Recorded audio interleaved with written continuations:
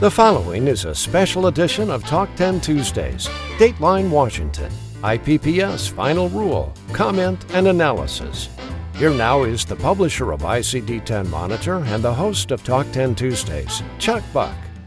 The long-awaited and highly anticipated Inpatient Prospective Payment System Final Rule, well, it was released late Tuesday afternoon, September the 2nd. And that's the good news. The not-so-good news, because the rule was published Tuesday, September the 2nd, you and your team have precious little time to prepare for these changes since the IPPS becomes effective October the 1st, 2020. Fortunately, today you're going to learn more about the IPPS Final Rule. We've asked two subject matter experts to provide context and analysis of the 2021 IPPS. Joining us today for this special Talk 10 Tuesday edition are Laurie Johnson and Stanley Nachimson. Stanley Nachimson is a former CMS career professional, and he is the founder of Nachimson Advisors, LLC. He's a permanent panelist on Talk 10 Tuesdays, and his segment, RegWatch, is an important addition to the live content on the long-running broadcast. Laurie Johnson is a senior healthcare consultant at Revenue Cycle Solutions, LLC. She, too, is a popular panelist on Talk 10 Tuesdays, and she's a member of the ICD-10 Monitor editorial board. You can read her reporting on the IPPS Final Rule on the homepage at ICD-10 Monitor. Laurie will also be leading an ICD-10 Monitor 3-part webcast on the 2021 IPPS starting on September the 15th. So let's begin.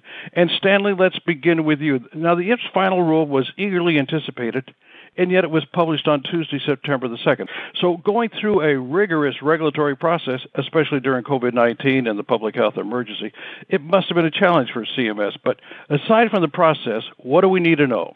Chuck, in the midst of the public health emergency, CMS did manage to issue this hospital, inpatient, and long-term care prospective payment rule for fiscal year 2021.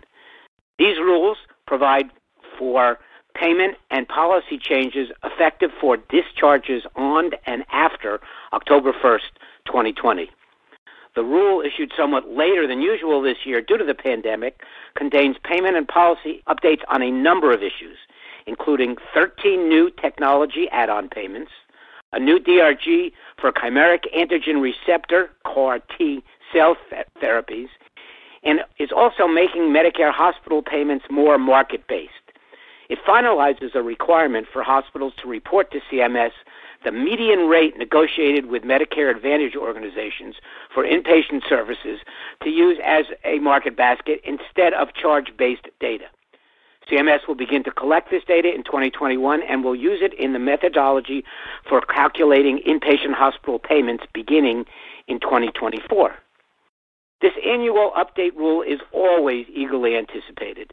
Despite the public health emergency, CMS was still required to go through the entire necessary steps to develop and publish these policies through the normal regulatory process, which includes both a proposed rule and the final rule. This is a massive undertaking in a normal year and has been especially difficult during these times. Chuck, back to you. Thanks, Stanley, very much. That was Stanley Nachimson, and you can hear Stanley's RegWatch segment here on Talk 10 Tuesdays. So, what are the new MSDRG changes? Laurie Johnson is standing by with the details. This is Dateline Washington, IPPS Final Rule, Comment and Analysis, a special report on the 2021 IPPS Final Rule. Stand by.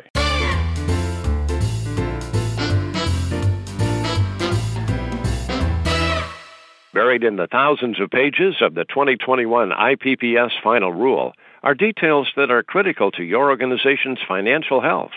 Register now for a 3-part series on the many changes to the ICD-10 CMPCS code sets and updates to guidelines, designations, and methodology. With so much to digest, you'll appreciate the guidance, instruction, and insights provided by nationally renowned ICD-10 coding expert Laurie Johnson during this upcoming webcast series. Count on Laurie to help you master crucial details in the final rule, including new concepts, codes, designations, and MSDRG changes. Make sure you and your team are ready and confident on October 1st. Register now to attend 2021 IPPS Final Rule webcast series, 3 programs to improve your performance. Part 1 begins Tuesday, September 15th. Register now.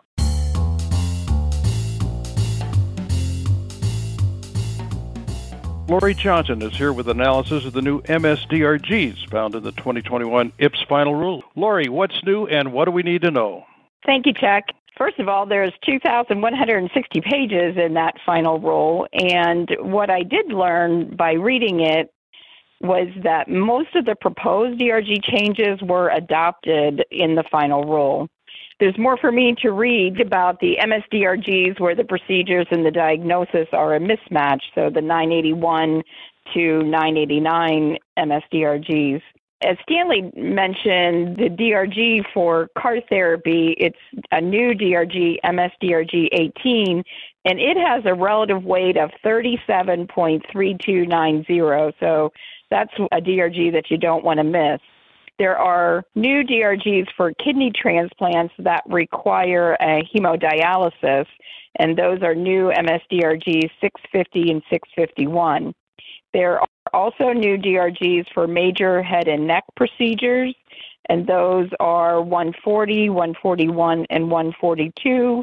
They've also added new DRGs for ear, nose, and throat procedures, and those are DRGs 143, 144, and 145. MSDRGs 129 through 134 have been deleted. There's also been some updates to procedures between MSDRGs 250 and 251 and to 273, 274, as well as some code combination additions for contractility modulation device in MSDRGs 222 to 227.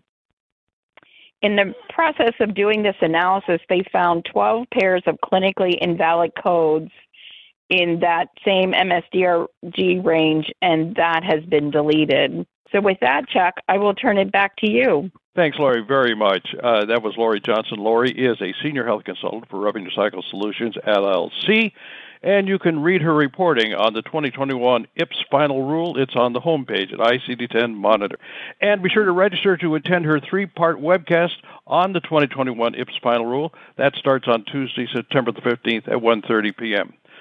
I want to thank both Stanley Nachimson and Lori Johnson for their analysis of the recently posted 2021 IPS final rule. So in the time remaining, let's talk about some important takeaways from what we've heard from both of you today. And Stanley, let's start with you. Well, Chuck, I think with the fact that the rule was published a little later than usual, it puts a larger burden on hospitals and hospital vendors to update their necessary systems and procedures so that they'll be ready for these discharges beginning October 1st. It's a little shorter. It's probably 2 to 3 weeks shorter than normal.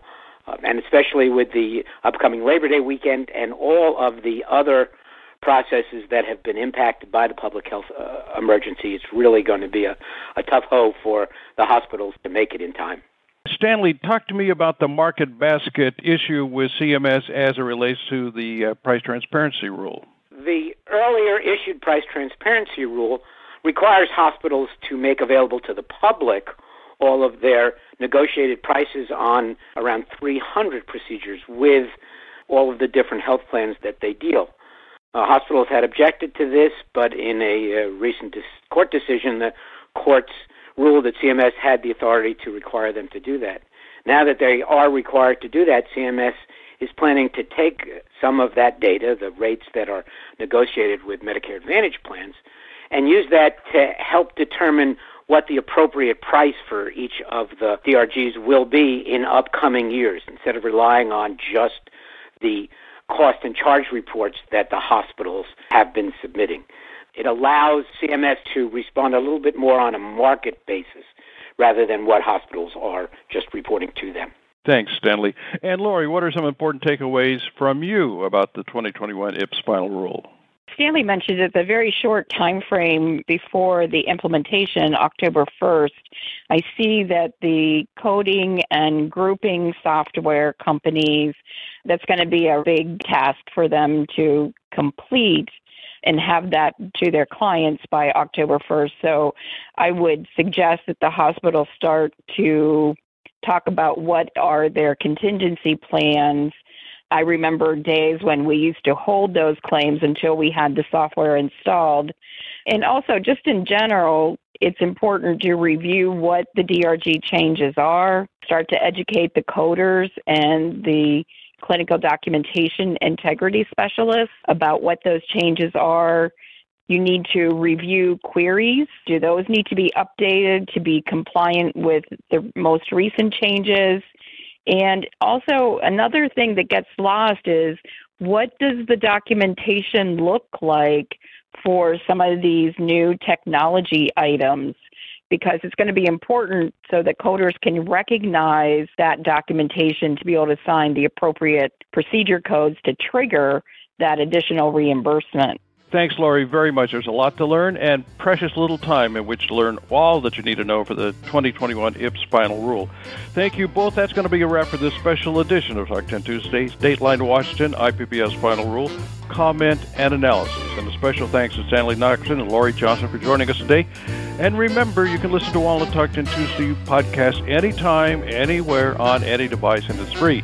You can listen to us on Stitcher, Apple, Spotify, and Google. And when you do, rate us, give us a review. Until Tuesday, September the 15th, when we return with Talk 10 Tuesday, I'm Chuck Buck, reporting for ICD-10 Monitor and Talk 10 Tuesday. Thanks for joining us. The Dateline Washington IPPS Final Rule, Comment, and Analysis has been a production of ICD-10 Monitor.